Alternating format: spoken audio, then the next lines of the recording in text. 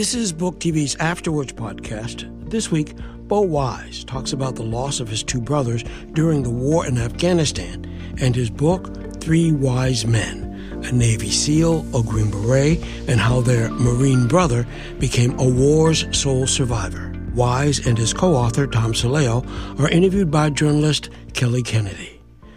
Well, welcome to you both, and thank you for speaking with me about your new book. I was really excited to read it and glad to talk with you and ask you some questions today.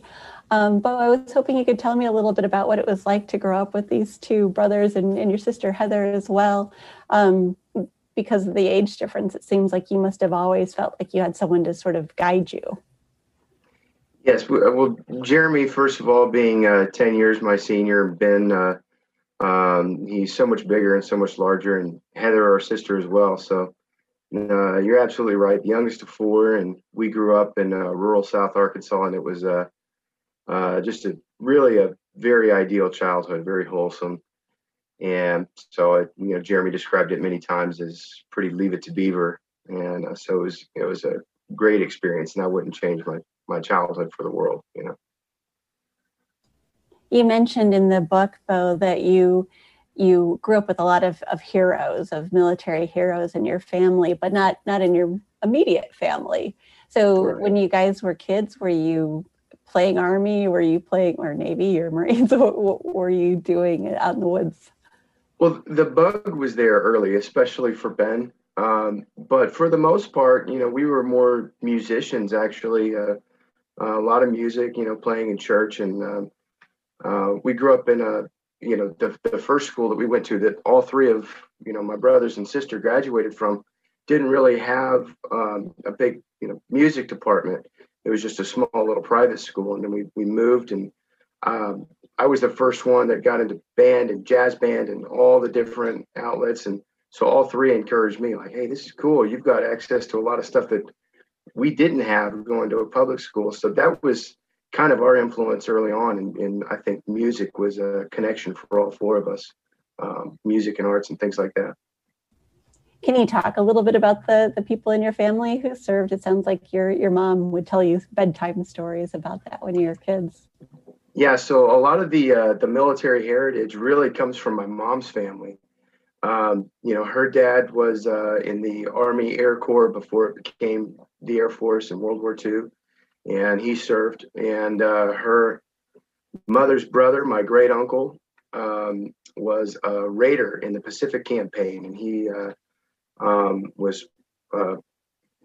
had some kind of head wound from I think Tarawa, Saipan, excuse me. And her great uncle, my grandmother's uncle, was at Argonne Forest, and he was a Marine, like one of the original the doughboys, Marine doughboys that earned the name Tuffelhunden. So the Marine legacy in our family goes way back, and it was pretty awesome for me joining the Marine Corps, about a century later, and kind of connecting to that heritage. That was something that stuck out to me reading the book too. You've got a sailor, a Marine, and a soldier, and I can't imagine but that you guys had a lot of jokes going around about crayons and so on. So did you guys give each other a hard time about the different services? Well, no, you don't give a Navy SEAL too much grief, but when Ben was Army infantry, and I was aspiring to the Marine Corps when I was Marine infantry later, and his roots were still Army infantry, the Army grunt. So Ben and I had that rivalry, and it was, all in good fun, and but yeah, it's, he would joke about the equipment we use or whatever. And, say, hey, you've got more Marine blood in you than you do anything else. Remember that, Tom, can you tell me a little bit about how you two met, how you guys hooked up to do this project together? Sure, absolutely. And thanks for having us on, Kelly, and thank you for your service as well.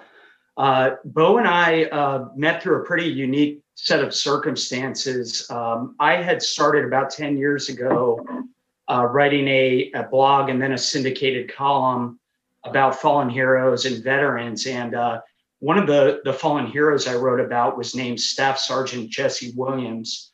and he was killed in Iraq. But beforehand, he had served with Beau's brother, Ben, in Iraq on an infantry deployment. So I had connected with Jesse's wife, Sonia, almost a decade earlier. And when I did stumble on the Wise family story and obviously wanted to know more about it, it was Sonia who put me in touch with Ben's widow, Tracy. And then Tracy and I talked, and then she put me in touch with Beau, and it all went from there. And I'm so honored to play a small part in helping Beau tell this story. One of my favorite and least favorite things about telling stories, servicemen verse stories, is that when you're working with someone who's been through a traumatic experience, there are times when your heart is breaking as they tell the story, but at the same time, you're wondering if it's helping to tell the story, like if you're leading them through something. So I'm wondering, Tom, if there were things that you did intentionally to help guide Beau through the trauma of this, of telling the story. Sure. Well, I've had the honor of interviewing more than 100 Gold Star family members. I've worked on some with books and with veterans as well. And the most important thing I try to do is go into each story with no preconceived notions whatsoever. Everybody grieves differently. Everybody handles it differently. But with Beau, when we first met, I flew to Oklahoma and we sat down and talked. And right away, I think things clicked. And, there were times where Beau said, hey, man, this is just too much. I need to step back. And the minute he said that, I said, I got it, and took over. And I was happy to do it, honored to do it. And, but I have to say, the bravery that Beau has shown, not only as a Marine and a Gold Star brother, but in being willing to open these wounds and explore and learn more about his brothers and tell the world about them. I have so much admiration for the courage he's showing by doing this. And Beau, kind of the reverse question is, you were working through your brother's deaths and talking with Tom. Were there moments when you just didn't want to do this anymore? Or did this feel like it was cathartic and something that was helpful for you? As Tom said, that was the moment where it was just absolutely set in stone that I absolutely got the right co-author when, and I kind of hated doing that to him. And there was times that I fought this far and I'm going to keep fighting it. And I knew that we had to get through this, and we had to finish it once and for all and preserve Jeremy and Ben's legacy. But there were absolutely moments where I just did not, I couldn't do it. I needed to grieve to myself and, just alone or with my wife or whatever. But, when dealing with Green Berets and Navy SEALs, and, sometimes the information would just come and then come to an abrupt stop. And then sometimes it would just pour out. And then after a while, you feel so taxed emotionally. But having someone like Tom to work with was a lifesaver, because even though I didn't like doing that to him, I had to just step away. What was the moment where you felt like you needed to do this project? What inspired you to tell your story, your brother's story? I started journaling as kind of an outlet many years ago, and I found that it was easier to write, and the journal entries that were uncovered was just a few, and they make up very, very, very small percentage of the book. But it gave, I think, Tom and I just kind of an idea of where we wanted to go. So, I didn't share them with him right away.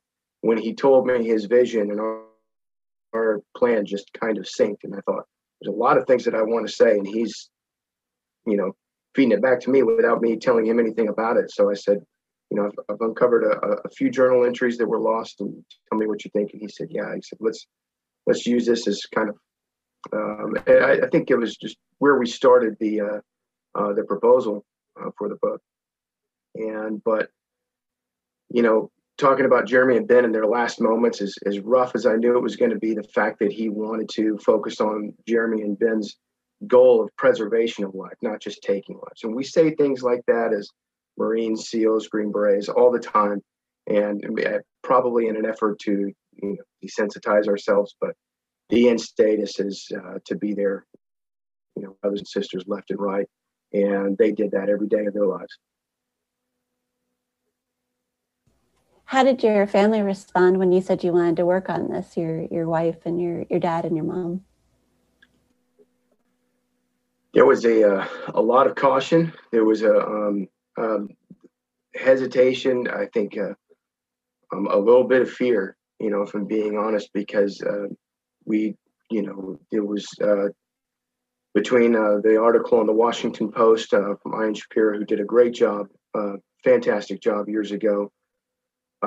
Triple Agent by Joby Warwick, Zero Dark 30, all of that stuff. I mean, I think the family had finally was coming to a point where things had calmed down and we were starting to heal. So I think everybody was worried about, peeling the scab, so to speak. But for me, it was something that I felt that absolutely had to do. And I just told all the family members, look, I understand. For those that were hesitant, I said, I understand. If you don't want to be involved, that's fine. If there's something that you want to say, you can reach out to myself or Tom anytime, of course, and we'll be happy to include it and, get your heart into this book as well. So, and there was a lot of that from Green Berets and families. This isn't just my story. This is the story of a lot of veterans and Wise family and Wise family friends. So it's a collaboration of, so much effort from so many people that just wanted to preserve that legacy. And then, Tom, if I can ask you a question, how did you guys report this out? I mean, you're working with Green Beret and a Navy SEAL, so a lot of their story was not available. How did you kind of work backward on this? Yeah, that's a great question. There was a tremendous amount of research for this book, more than any other book I've worked on. And that's saying something because there's been some, a lot of research in those books too. But when you're dealing with, two special operations warriors, more than 1,600 combined days in combat between Ben, Jeremy, and Beau over a decade-long period, you can only imagine how many different people they served with, how many lives they touched, how many people they saved. So we just really wanted to talk to anyone who was willing.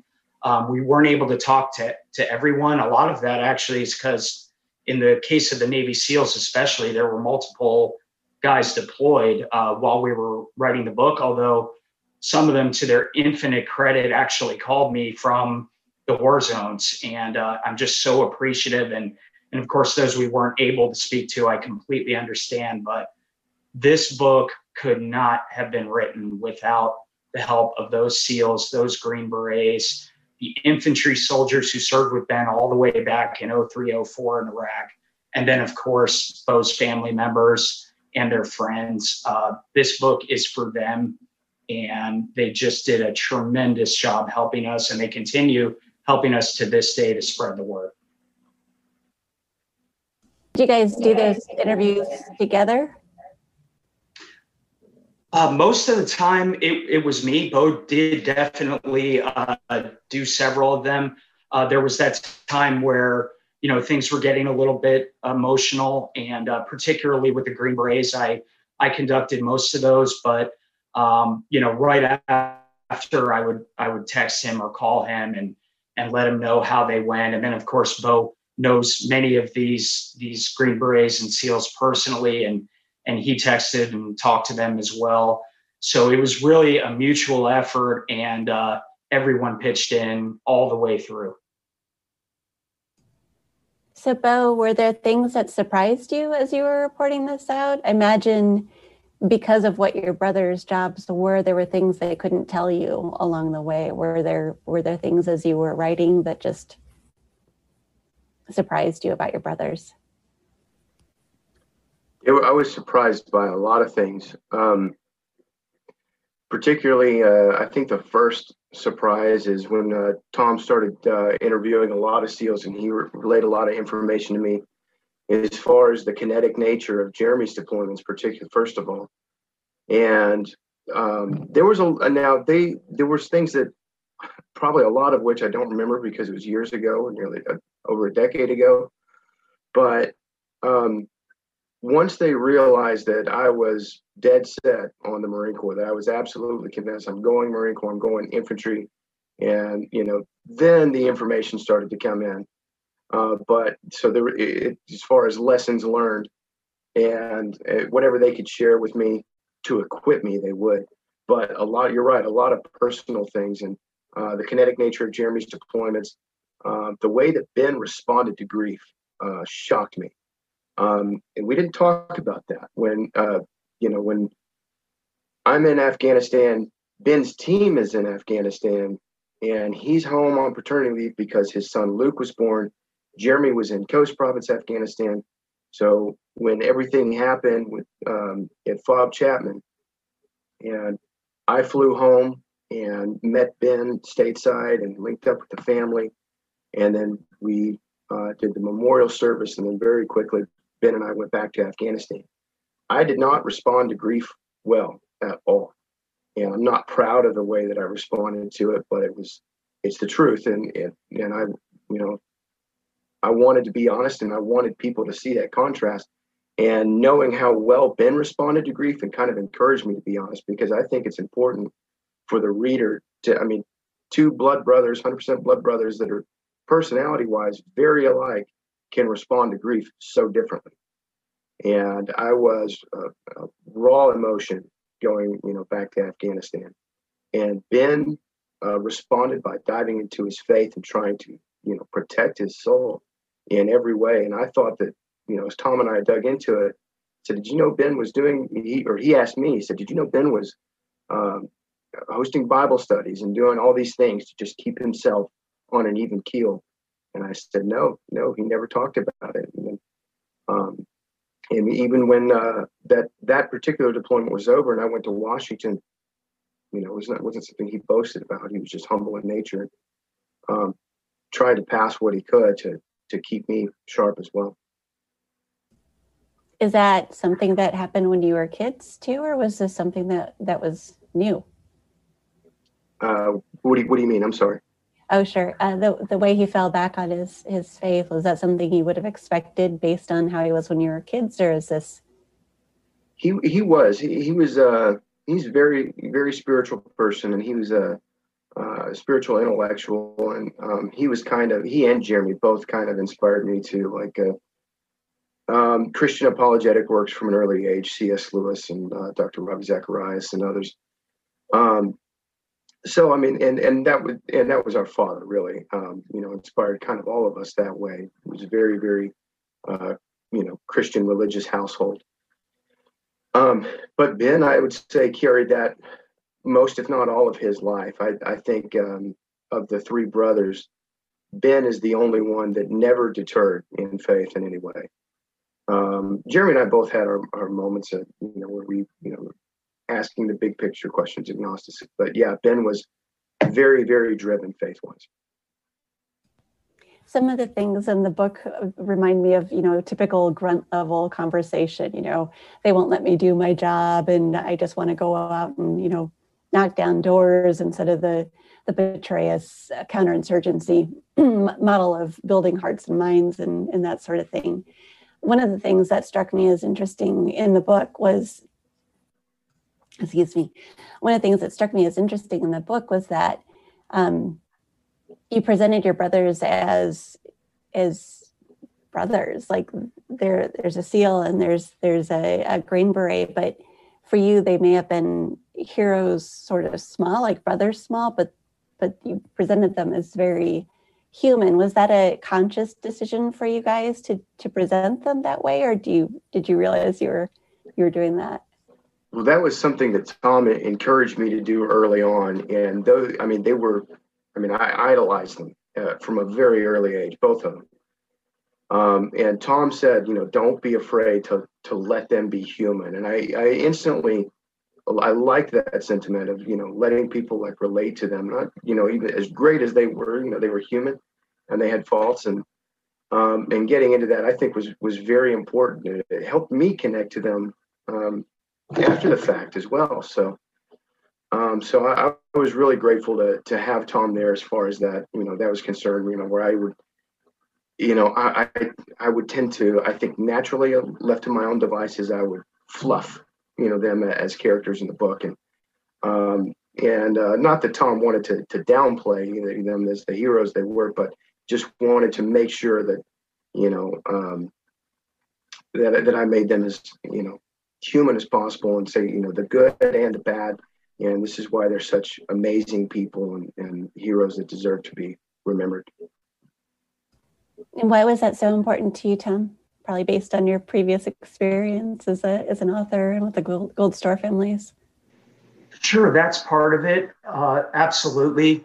I think this is not just a military book. I think it's about, two young men who could have done anything that they wanted in life, and they chose to save other lives and dedicate as much of themselves as they possibly could to protecting other people. And they're not the only characters in the story. Jeremy and Ben, their families are a huge part of this. And I really wanted to help show the country not just what the men and women on the ground sacrifice, but what their families go through. You may have noticed we included some AOL Instant Messenger, if anyone remembers AIM from the old days, messages between Ben and Tracy while Ben was deployed. And it shows them not talking about just missing each other, but, hey, Tracy says, hey, I got to get something fixed at the house. How do I do it? Just the everyday things that couples go through. And then, of course, while Tracy's raising their son, Luke.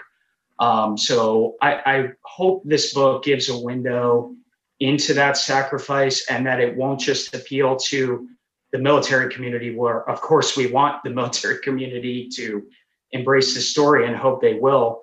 But I think everyday Americans as well, just to get that sense of what these men and women are willing to sacrifice on a daily basis. And this one's for you, Beau. There was a point where all three of you were deployed at the same time to Afghanistan. And as Tom was saying, you went into how that affected the family, but the day-to-day, how that affects the family, not having, one of three uncles around or being worried at all moments for a family member. Was that something you understood before you went, or was that something that it took deploying to really get a handle on how it would affect your family?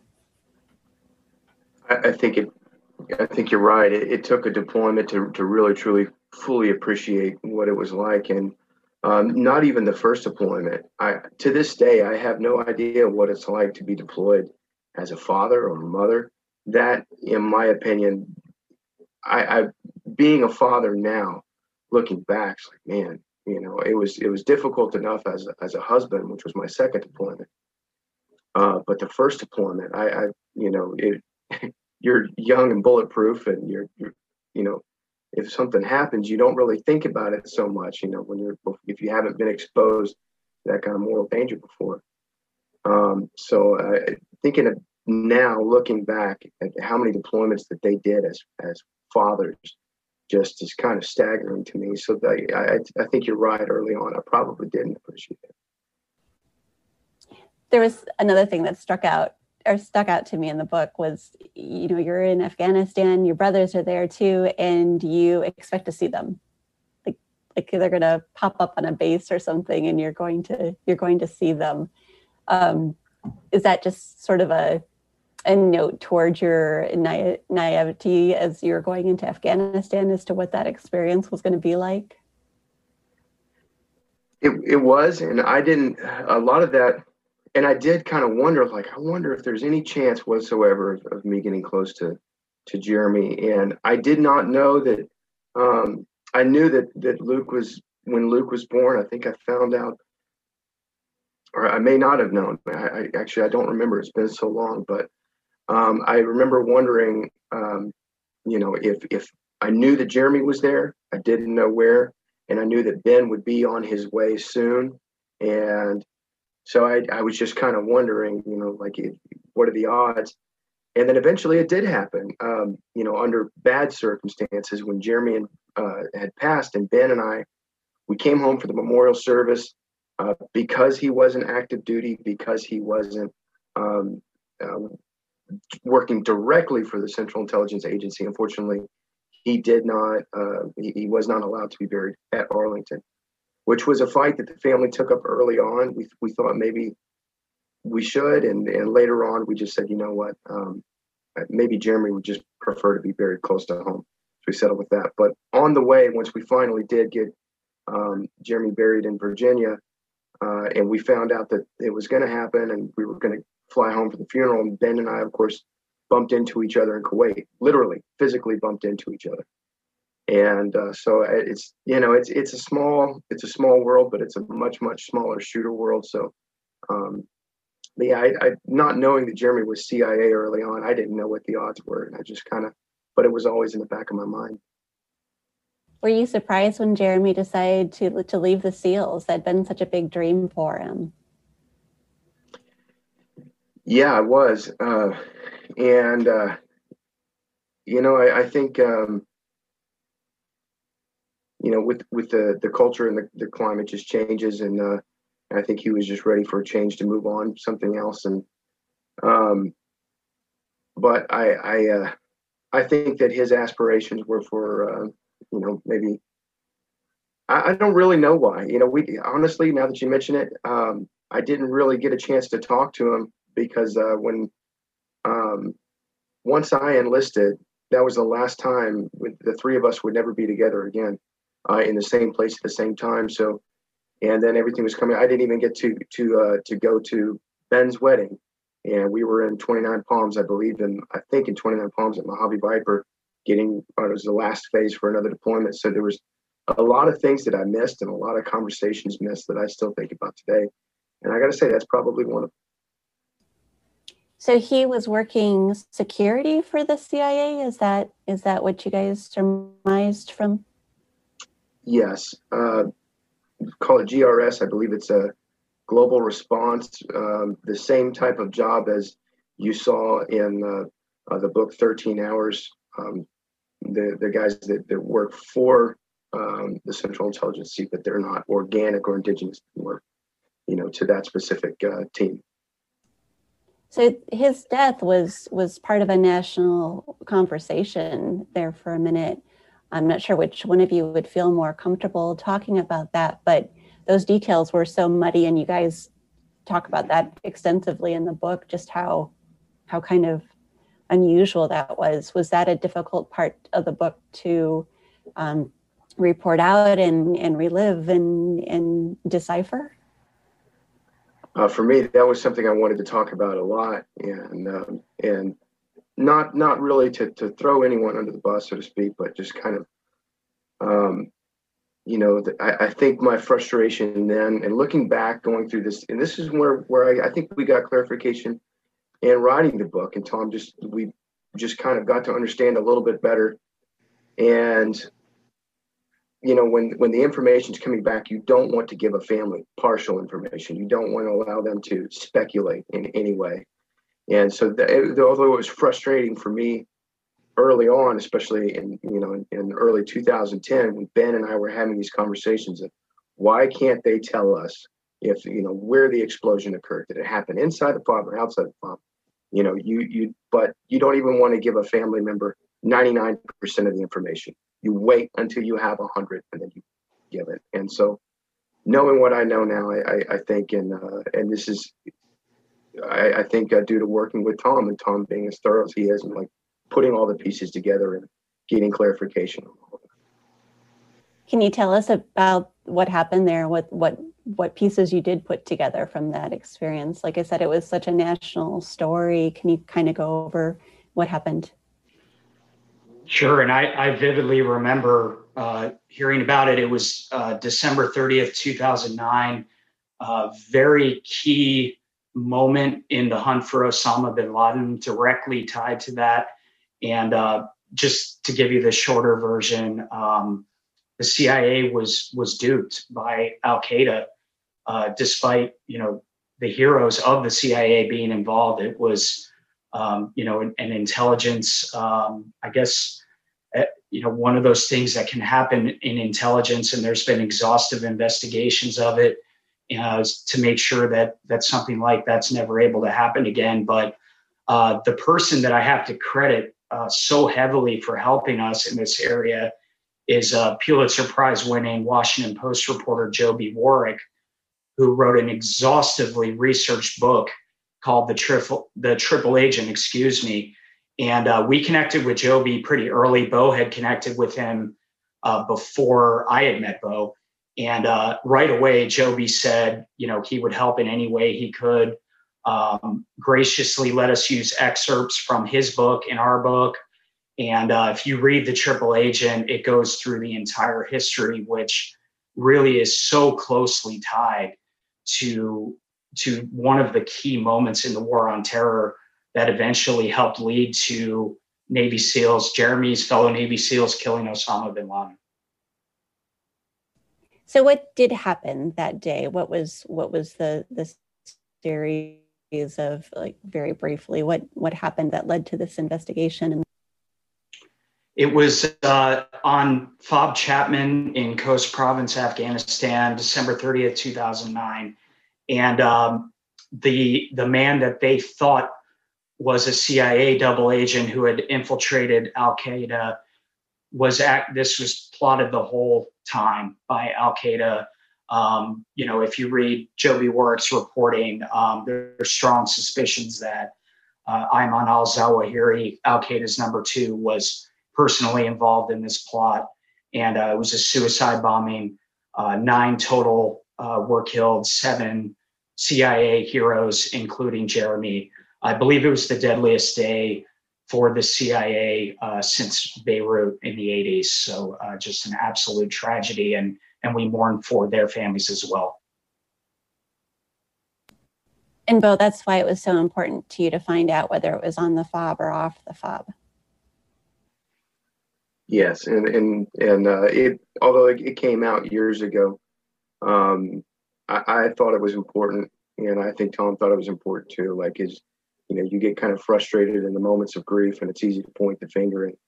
And the guy that was giving us this information, and Ben and I, when we were in Dover, looked like an operator. I mean, he looked like someone you would see downrange, and I could see his heart breaking. I could see it in his eyes, like he just wanted to pour his heart out to us, but he just did not. I know, in hindsight, I know that he just did not want to make the mistake of giving us partial information and just making that mistake. I noticed the book is nonpartisan. It felt like you made a big effort to include voices from all sides, especially in the names of people who were offering condolences or compassion to your family. Was that something that you guys talked about, or did that just come about naturally? Yes, it was an effort. For a story like this one, I don't think it's political in any way, but regardless of what I think, it came naturally. Jeremy and Ben and Beau were deeply inspired, as we write in the book, by the speech President Bush gave to Joint Session of Congress after 9/11, and the unity that the country felt in that moment. Partially, Ben was already in the military, but certainly drove Jeremy in a lot of ways to leave medical school bravely and become a Navy SEAL. And then as you move through the story, of course, President Bush leaves office, President Obama takes over, and the kindness that President Obama showed those 7 CIA families. He gave a speech at Langley with then CIA Director Leon Panetta, and personally reached out to the families, including the Wises. And then when Ben was killed, just over 2 years later, you'll see in the book there's a handwritten note from Secretary Panetta, who, by the way, helped us and gave us a beautiful endorsement for this book. You can tell the Wise family story means a lot to Secretary Panetta. And so there are Republicans and Democrats and independents throughout this story. And I think what it teaches us is it's so much bigger than what divides us, what the military sacrifices. And it's something that all Americans can unite on and be proud of what our armed forces are willing to do for us. One of the things that's always been important to me is this idea that as a nation, if we vote for war as a community, we should be there to listen to those stories when people come home. So I appreciate that intensely. Beau, you said when your brother arrived at Dover, another family member hugged you and asked you to kill them all. What was your response at that moment, and how do you feel about that now? Like, it was such an in the moment thing to say. So, right, from one grieving family member to the other at the time, it made perfect sense. You know, I was, like I said, I did not respond to grief very well at all, and my combat experience was minimal. In retrospect, that was a blessing. It's a good thing that I think that I never had one time ever had to pull my trigger overseas, and I was very angry about that at one point in time, but and it was, you know, my first deployment. It was kind of a joke. I mean, at one point in time, my platoon guys thought that I was good luck or bad luck, whatever you want to call it. You know, they would put me on whatever patrol was going west towards Marja. Like, you know, it's going to happen, dude. Don't worry about it. But it's a good thing that I didn't. And it's a good thing that it didn't ever happen for me. You call it luck, blessing, you know, whatever it was, I'm grateful for it.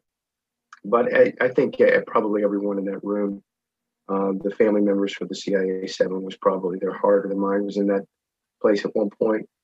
And if there is one thing that I can share with them, it's you know, that it doesn't settle your heart any. And I learned that just from Ben's teachings, you know, that there's don't chase the fight. And I had many Marine Corps mentors that told me that don't chase it. You know, be careful what you wish for. You just might get it.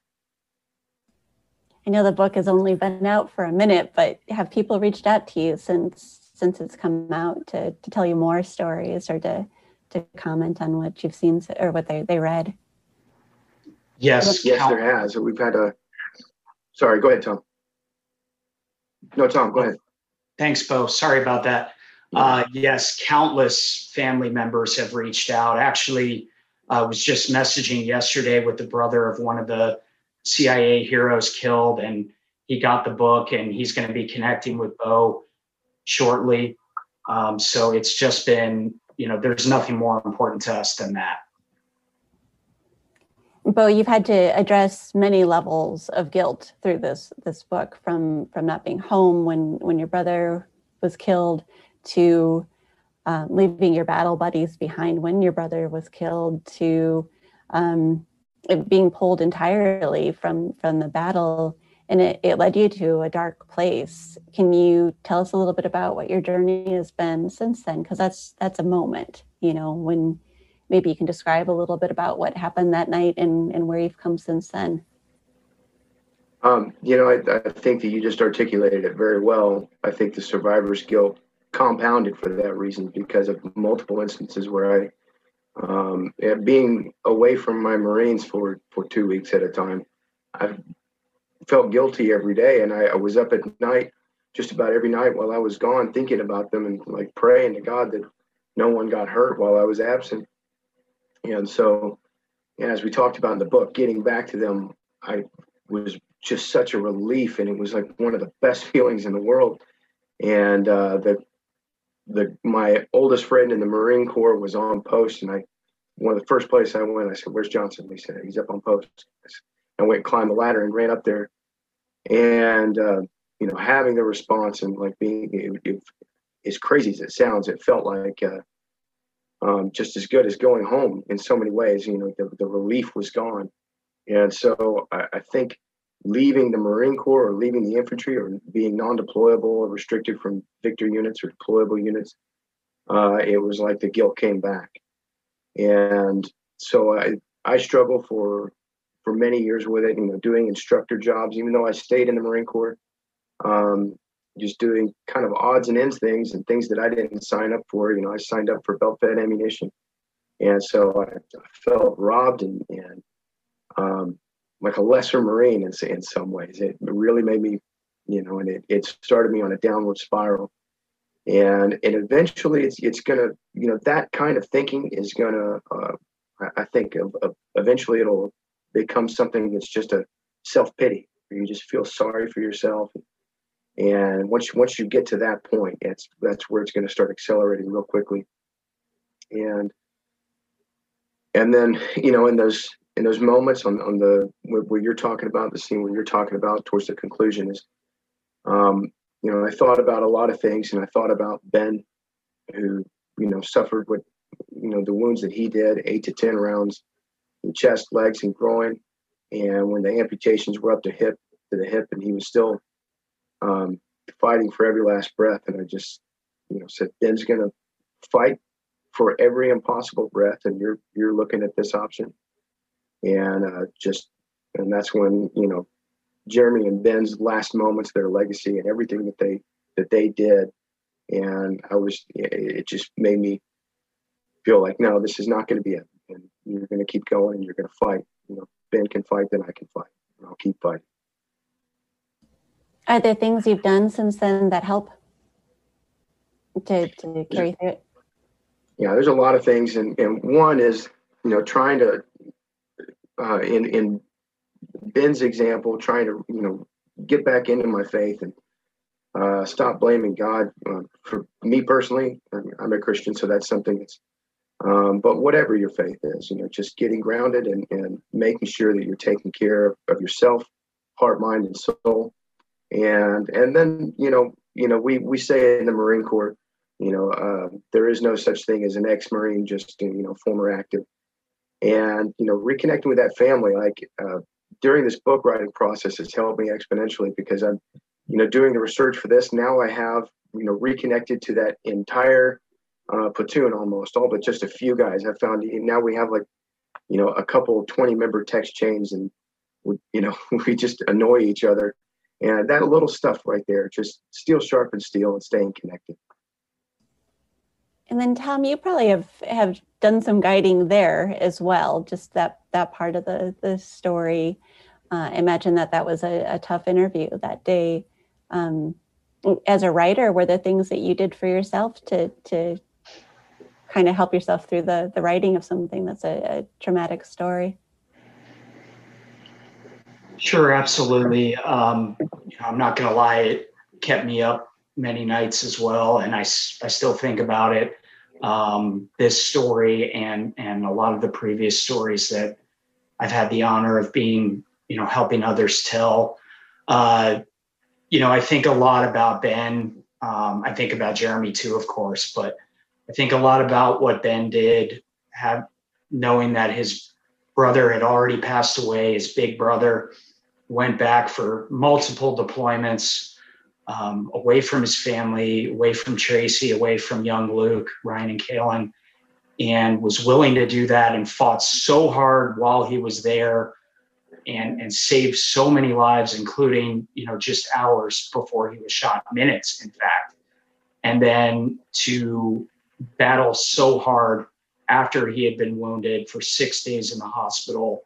And I think about his wife, Tracy, and Beau flying to Germany and being with him in his final moments. And those are not things that you can easily put out of your mind. And frankly, I don't want to put them out of my mind, because it's a reminder for a civilian like me of what someone I've never met was willing to do to protect my family and other families like mine. You two have developed a friendship through this, even going to a Nats game, and your daughter was named in honor of the Nats.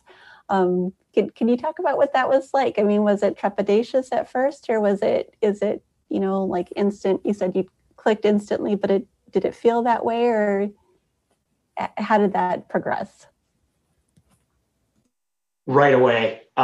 We hit it off immediately. I think, we had a couple beers in Oklahoma when I went down there, and it was like, we had known each other for years. Then we went to Virginia, my home state, and started out in Northern Virginia doing some research. And we went to that Nationals game, and then went down to Virginia Beach area to pay respects to Ben and Jeremy, where they're buried in Suffolk. And then, you mentioned the Nationals, and not to get sidetracked with baseball, but, we went to that game, and then it was a few months later that my wife and I learned that she was pregnant, but also that our daughter has Down syndrome.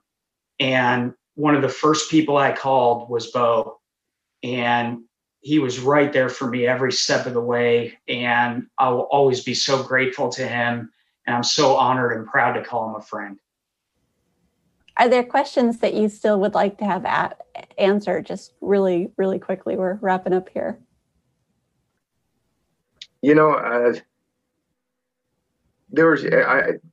found out so much. I mean, I think that Tom and I, we could probably made this book 500 pages if there was room. But and like you said earlier, the Green Berets and SEALs and guys from his infantry unit, contractors, we get phone calls, and I don't have social media, so anything from those outlets goes through Tom, and he said, hey, this guy reached out, and we're still learning so much, all the time, and it's I would not do it again. Like, it was very cathartic and painful, but very rewarding, and we're still getting rewarded each and every day by learning more and more about Jeremy and Ben as more and more people reach out to us. And it's, I really, I think I'm done asking questions for a while. And then what has the response been? Have you've heard back from people since the book has come out? The response has been unbelievable. It's been overwhelming. We're so grateful to everyone, Gold Star families that I know, but then other Gold Star families as well have reached out and said, this story means a lot to me. It gives me a voice, even though it's not about my loved one. And then again, there are people reaching out every day that we didn't get to talk to while we were working on the book. In fact, one of the airborne guys who was with Ben on one of his final flights in Afghanistan, giving him medical care, reached out and said, told me what he did and said he'd never forget Ben. And he's always been praying for the Wise family. And of course, I relayed that to Beau immediately. So it's just been such a special and overwhelming response. And I think it's worthy of the Wise family's sacrifice. Thank you both for talking with me. I enjoyed reading the book. If enjoyed's not the right word, but enjoyed learning your story and hearing more about that place and time. And good luck with your lunch. Thank you so much for having us. Thank you, Kelly, and thank you for your service again. Yes, thank you. Thanks for listening to this week's Afterwards podcast. Subscribe, rate, and review us wherever you get your podcasts. Send us an email at podcasts@c-span.org.